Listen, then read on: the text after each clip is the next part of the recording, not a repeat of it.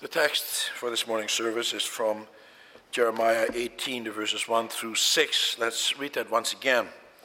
This is the word that came to Jeremiah from the Lord. Go down to the potter's house, and there I will give you my message. So I went down to the potter's house, and I saw him working at the wheel. But the pot he was shaping from the clay was marred in his hands. So the potter formed it into another pot, shaping it as seemed best to him. Then the word of the Lord came to me, O house of Israel, can I not do with you as this potter does, declares the Lord? Like clay in the hand of the potter, so are you in my hand, O house of Israel. Beloved congregation of our Lord and Savior, Jesus Christ, brothers and sisters, what kind of shape are you in? I mean this in every sense of the word. What kind of shape are you in? Spiritually, physically, and materially. Are you the kind of person you want to be? Or do you see room for improvement? I think that everyone can agree that there's always a room for improvement. We can always do better. How do you go about that? Well, as the text shows, we are not the author of our own destinies. Ultimately, we do not shape our own lives, nor do other people, nor do circumstances. Who does? Well, God does. He is the one who shapes us. He is the potter. We are the clay. We have a hard time balancing those two things out. Often we want to leave God out of the picture and shape our own lives. We think that circumstances can shape our lives, or other people, or we ourselves. Life is a pot of clay, and it depends on man as to what becomes of it. But if that's what you think, then you are mistaken. For that is also what the people of Judah and Israel thought. And do you know what the result was for them? As a nation, God broke them into pieces. He shattered them. He destroyed them. So let us listen to the preaching of God's word as I've summarized it on the following theme. The Lord teaches his people that they are like clay in the potter's hand. And then we will see that the kinds of vessels they become depend in the first place on the power of the potter, secondly, the condition of the clay, and finally, the mercy of the potter. Israel and Judah thought that their destiny was in their own hands. They thought that they would either fall into the hands of Egypt or of Assyria, and that they should do something about that. For those two powers were fighting it out for supremacy. Both powers were in the fight for their lives. And Israel was an insignificant nation and was a mere pawn in the battle of those great nations. The northern kingdom had already been driven into exile, and only the southern kingdom, Judah, was left. And that little nation had no clout in the worldly scheme of things. The biggest problem for Judah was how to pick the winning side. And so they played their games of diplomacy and did what they could to stay on the winning side. They wanted to shape their own future. And so they became like the other nations, thinking that they could do this without God. They thought that their destiny was in their own hands. And that's a dangerous way to think. For we cannot mold our own destiny. We cannot be what we want to be, but we have to be what God wants us to be, also as a nation. And that also therefore counts to Judah. And that is why he sent a prophet like Jeremiah to warn them. For they were conducting themselves like the heathen nations. They did not act any different than the rest of the world. And that was very clear from all their dealings. Oh, sure, they worshipped the God of Israel. They made their sacrifices in the temple, and they kept some of the important feasts, but they didn't really serve the Lord. They didn't put their trust in him. It wasn't from the heart. And that's also what Jeremiah complains about in chapter 16. We dealt with that chapter a few weeks ago. There he warns them against their horrible practice of serving the heathen gods as well, even sacrificing their children to them. And in chapter 17, just before this one, we see that Judah also engaged in other heathen practices. It says there that they no longer kept the Sabbath holy. People were greedy for gain. And that's why they did business on the day of rest. They wanted to make as much money as they could. They didn't seek after God's blessings, but they wanted to bless themselves. Those were just some of the things they were doing. But if you're unfaithful in one thing, you're going to be unfaithful in all the other things as well. And then God sent them the prophet Jeremiah, but they didn't listen to him. Or they didn't listen to anybody else who came to them with God's word. They stubbornly went their own way. And so, how now do you get the attention of such a people? How do you make them understand that what they are doing is wrong and destructive? How do you get them to listen? It's always quite a challenge, isn't it? It's not easy. You want to shake people up who are going in the wrong way so that they will know what they're doing wrong. But words often fail. And that is what happens, brothers and sisters, especially once you have firmly established yourself in your sin. Then you become deaf. And then the words from the wise no longer make any impact. Parents should be able to identify with that. There is no talking to a child who is bent on destruction. If anything, the more you say, the worse it gets. Elders have the same difficulty with speaking to those who are willfully on the wrong road. The elders can talk and plead and quote scripture and show compassion and understanding and pray and do whatever they can. But once there is a hardening of hearts, it doesn't do any good, so it seems.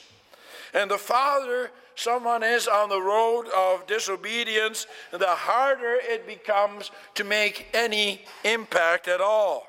And the Lord God knows that. And so he tries to find ways to break through our thick skulls. And he has Jeremiah now try different approaches. And look at what he does in this case. He wants to teach the people by giving them an illustration from everyday life. Maybe that'll wake him up. And so he sends Jeremiah to the pottery shop. He says to him, "There I will give you my message." In other words, there I will give you a sermon illustration which will make it crystal clear exactly what I mean. Brothers and sisters, and especially the older members of the congregation, will have heard many sermons in your life. Every week you hear 2 sermons, or at least you should if you can. And so many of you will have heard hundreds upon hundreds of sermons. Which ones do you remember the best? Is it not those that have illustrations from everyday life? Those are the ones who make impact. You remember those stories. Sermons that give you merely factual information often leave you cold. They're full of doctrinal truths, but they don't speak to you. They don't make a real impression. And the Lord God knows that about us. He knows how easily we are bored and how we don't listen. And so that is why he sends Jeremiah to that pottery shop to try a different approach. And once Jeremiah is at that pottery shop, he watches that potter at work. Pottery making, I'm told, is quite an art. And the way pottery makers do their work essentially hasn't changed much over the centuries. And they use clay for their material. In order for that clay to be useful for pottery, it needs to be carefully prepared. The first thing that a potter has to do is to remove all the stones from the clay. Once that is done, the clay is dumped in water to produce slurry. Any stones that are still left will settle at the bottom of the pit. And then the excess water is removed, and the clay is allowed to mature for several days. Now it is ready for use. But to prepare the clay further, the clay has to be kneaded. Like dough, for air has to be removed from the clay. For once the clay is fired and there is still air left in the clay, then that air will become like steam and crack the vessel. Anyway, Jeremiah is in the potter's shop to watch him fashion something out of the clay. And the potter will have sat before two parallel stone wheels joined by a shaft. He would turn the bottom of the wheel with his foot, and thereby also turning the other wheel on the top. He would be turning at the same time. However, the potter, on that particular day that Jeremiah was visiting him, was not having a very good day. The clay would not cooperate. It wasn't pliable enough. The text does not tell us what the problem was. It may be that either the clay was too thick or too thin, or it wasn't kneaded enough by his assistant. Whatever the case, the potter could not make the kind of vessel out of it as he would have liked. And so he made something else, something not as intricate, but nevertheless quite useful and marketable. As Jeremiah sees what the potter does, he realizes why the Lord God sent him there to that pottery shop. God is the potter, Israel is the clay. That is the message. And if the pot is spoiled, it is not the fault of the potter, but the fault of the clay. For the clay resists the hands of the potter. And that's what Israel was like, and that is what we all are like, what all people are like. You and I as well. We are clay in God's hands, but as clay, we have spoiled ourselves. We resist the hands of the potter. For look at the history of mankind. God has been shaping his people for a long time. It started in paradise. In the beginning, he created man. It says in Genesis 2, verse 7, the Lord God formed the man from the dust of the ground and breathed into his nostrils the breath of life. And the man became a living being. He went to work just like a potter did. And what he made was something absolutely beautiful. But then what did man do? What did the clay do? Man spoiled himself. He resisted the hands of the potter. He sinned. And he became rotten to the core. Nevertheless, God did not reject the clay.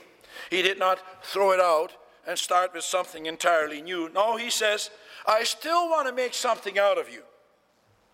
It is no longer as beautiful as I originally intended, but I can still do something. And from that original clay, he took a small lump. And that small lump was his people Israel. And he says, out of that lump, I'm going to still fashion something very pretty. I'm going to make a holy nation out of it. I want to adorn that nation as my beautiful bride. I want to make her desirable and irresistible so that all the other nations will be filled with jealousy and so that they too will want to be shaped by me. But what happened? once again they resisted the potter's hand. The clay was not satisfied with the image that God had created. They wanted to beautify themselves. They wanted to be in charge of their own destiny. And they wanted to shape themselves into something they wanted to be. And in so doing, Israel thwarted God's plan. She did not allow God to adorn her. She did not allow God to mold her and to decorate her as a potter decorates his pottery. For with the right kind of clay, a potter can make some gorgeous vases and plates. But if the clay is no good, his hands are tied. And that is the case with this nation Israel. But you may have a question here at this point, and you may say, well, is that really right? For in the final analysis, isn't it all God's fault? For he is the one who selected the clay, and he is the one who prepared it, and he is the one who molded it. Can God find fault with the clay? But now look at what purpose God had in mind when he created, with what he made. The purpose that God had in mind for his creation was that all of creation would glorify him. That is why we are put here on this earth.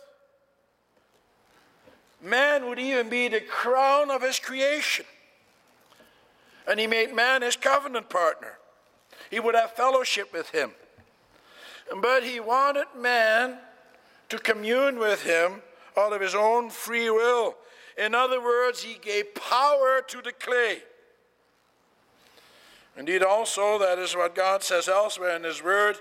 We read together from Romans 9, verse 17, where Paul quotes what God said. He said, I raised you up for this very purpose, that I might display my power in you, and that my name might be proclaimed in all the earth. That's what he said to Pharaoh. And that's what he says to all men. He says that to you and to me. He gave his power to Pharaoh, and he gives his power to all men. For the truth of the matter is that man cannot do anything without him. All power comes from God.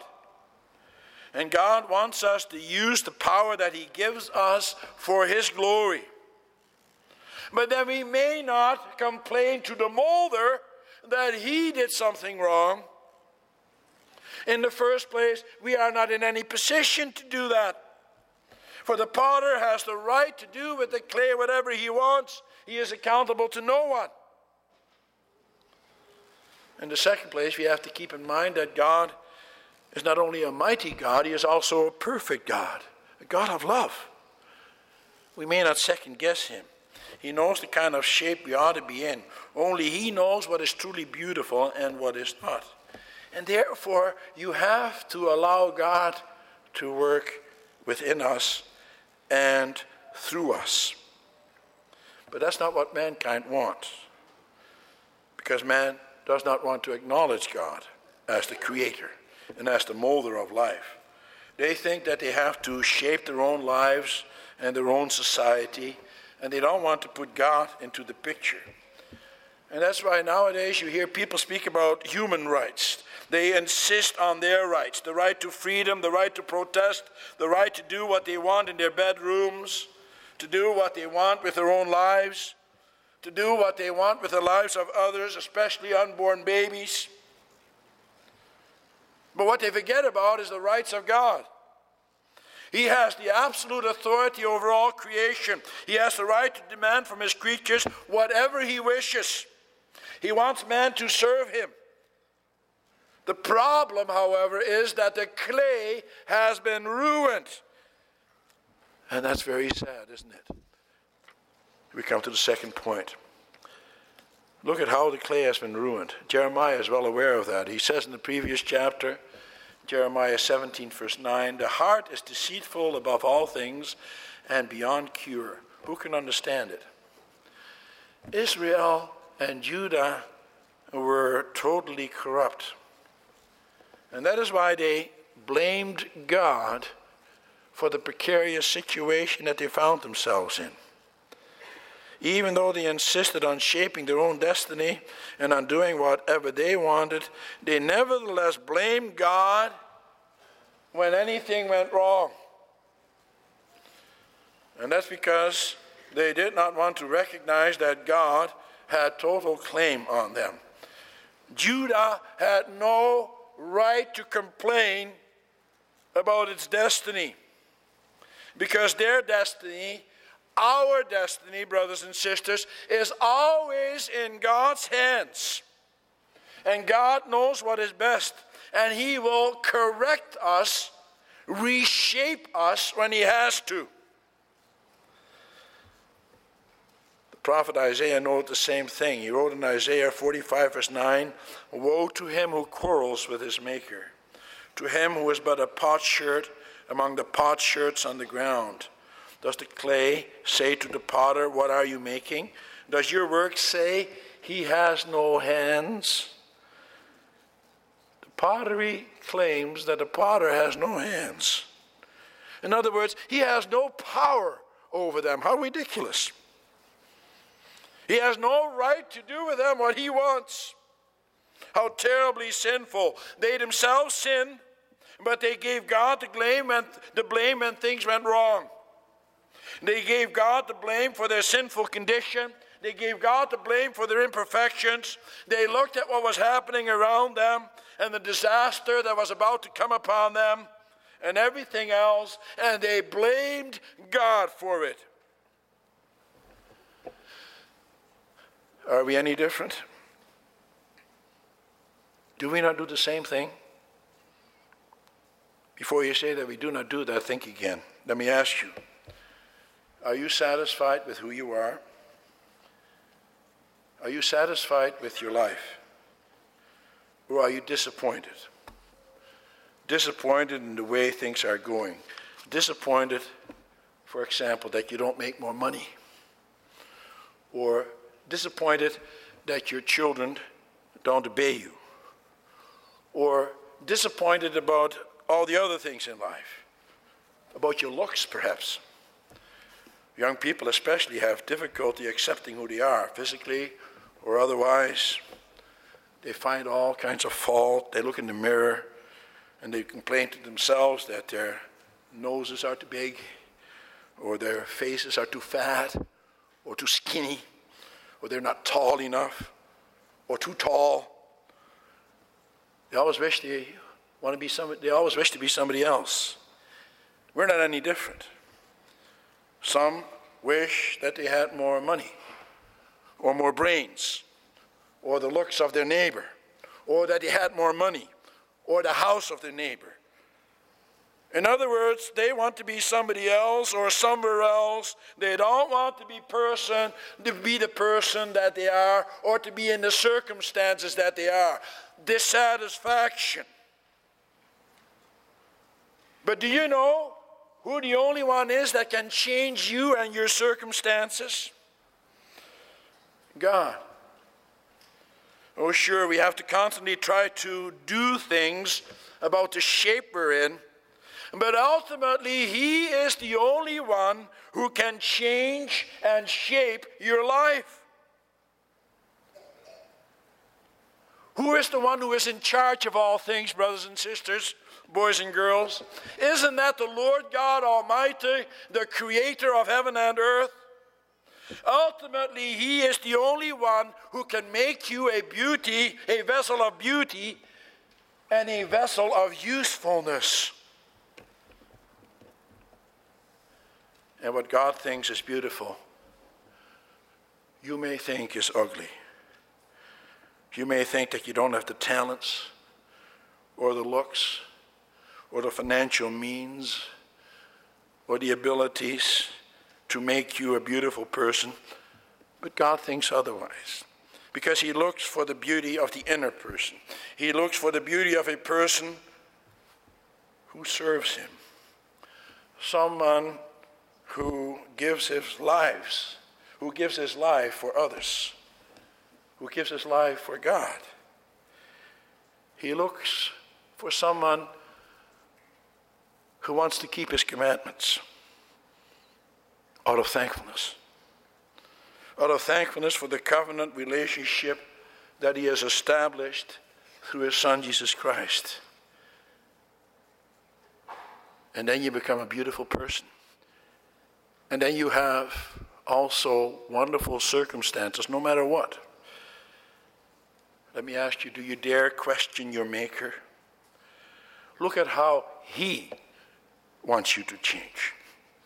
And don't question God and his will. What did he give you to shape your life and your destiny? Well, he gave you his laws for your conduct. He gave them for you, for he knows that it is as your Maker what is best for you. He knows how and by what means to put your life in shape. But does man keep his commandments? We think that we know better, don't we? And so we compromise, we rationalize, and we do what we want.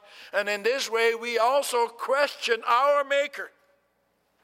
And therefore, by nature, we are not any different from Judah and Israel. They thought that they knew better than God. They thought that they could compromise with the world and do like them. Let's serve their gods as well as ours. That doesn't do any harm. Let's do business on the Sabbath. After all, God doesn't want us to starve, does he? And so they rationalize, and they know better than their Maker. Do you see how the condition of the clay has been spoiled? And you may say, well, that's all due to sin. We can no longer help ourselves. Because of sin, we have become ugly, incompetent, and spoiled. And that's true. But now, look at what the potter does and says. He takes what is spoiled and wants to reshape it so that it can have, once again, useful purpose. What does he do with Judah? He says in verse 11 that he wants to prepare a disaster against Judah. It says literally that he wants to shape evil against Judah. Why? So that it become even more ugly? No, of course not.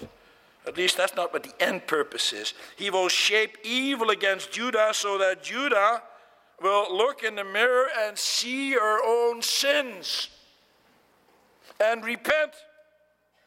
He wants Judah to see from what she has fallen. And the purpose is that Judah will once again turn back to God. For only he can reshape her. God can only make a vessel of beauty out of her, which is exactly what he wants to do. That was his original plan in the first place. And that is the same thing about our lives, brothers and sisters. God wants you and me to be vessels of beauty. And that is why he disciplines us and warns us and prunes us. For the Lord God is a merciful God. He wants us to be an object of beauty. We come to the third point. Do you know what happened on Golgotha? Of course you do. But let me remind you. Isaiah 53 describes it graphically. It says about the suffering servant, about Christ. He grew up before him like a tender shoot and like a root out of dry ground. He had no beauty or majesty to attract us to him, nothing in his appearance that we should desire him. He was despised and rejected by men, a man of sorrows and familiar with suffering. Like one from whom men hide their faces, he was despised, and we esteemed him not. Of course, refers to the Son of God. He became ugly.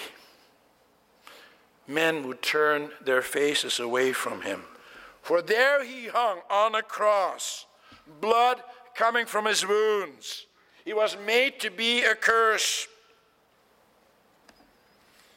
Man could not stand him. They spat upon him. They ridiculed him. They made him an object of derision. He was stripped of any glory that he ever had. But brothers and sisters, what did he become? He became an object of beauty. For he conquered death and did away with all the stench and ugliness and sorrow and pain that is associated with it. And now he is seated at the right hand of God, full of glory, full of beauty, and full of majesty. Why did all this happen? And brothers and sisters, this happened so that you and I can also become vessels of beauty. The Lord Jesus Christ, he kept the law to perfection so that he could have glory for himself and for all those who belong to him, so that we can also be vessels of beauty, the kind of shape that God wanted us to be in the first place. And do you know why God sometimes shapes evil, that is, prepares a disaster against us? Not because he wants the evil, on the contrary, but he does want to use it, just like he did for the Lord Jesus. He does want to use it so that we too, in the evil days, turn to God and allow him to shape our lives. Brothers and sisters, we can all look at our lives and see how marred our lives are. Look at us. Look at the miserable specimens we are. But don't blame your Maker. Don't blame anyone else either, nor your circumstances. No, look at ourselves and realize that this is only because of our own sin. It is not because that is how God wants us to be. On the contrary, no, God wants to use the evil that is within us and among us, and he wants to turn it into something absolutely beautiful. And that is the kind of vision you and I have to have about our lives and about ourselves. And that is why now we may not grumble. For who are we? Well, brothers and sisters, in spite of our sins, in spite of our ugliness, we are already a thing of beauty to the Lord our God. He made us that way.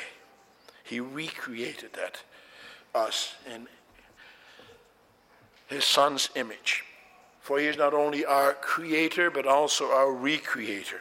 And he recreates us through his Holy Spirit. But now, you and I should also be clay. And what are we to be like as clay in God's hands? Well, clay has to be soft and pliable. Shouldn't be hard like rock or thin like water. With such material, you can't shape anything. If we are hard as rock, then the Lord God will also dash us to pieces. For an ugly vessel that no longer can be shaped isn't worth anything, is it? It can no longer fulfill its purpose. How does God want to shape us? Well, he tells us what we must do to keep in shape. He tells us that we must keep his commandments. We must trust in him. We must listen to him and allow him to be busy in our lives. He wants us to be like putty in his hands. We may not resist him. That is what Judah did, and that is why they were sent into exile, so that they could become the kind of clay they ought to be. But if we also resist God, then it will not be well with us either. Just like what happened to Judah and Israel, then disaster will come upon us. For he has a certain purpose in mind. He wants us to be an object of beauty in his hands so that we, as those objects, can bring glory to his name. And that is why we have to repent from our sins daily. Brothers and sisters, boys and girls, how malleable are you? Do you allow the potter to work you like clay? Or are you as hard as rock or as slippery as water? Do you want to be an object of exquisite beauty? Be then like clay in God's hands. Allow him to knead you like dough, so that the hot air will not crack you. And do you know what happens when you allow him to work in your life like that? Paul says in 2 Timothy 2, verse 21, if a man cleanses himself from the latter, he will be an instrument for noble purposes, made holy, useful to the master, and prepared to do good works. Paul is speaking here not only about what we will be on earth, but also what we will be in the life hereafter. Do you know what they called that field that the Pharisees bought with the silver pieces Judas returned after his betrayal of the Lord Jesus? They called it, as it says in Matthew 27, verse 8, the field of blood. This is where they would bury the strangers from then on in.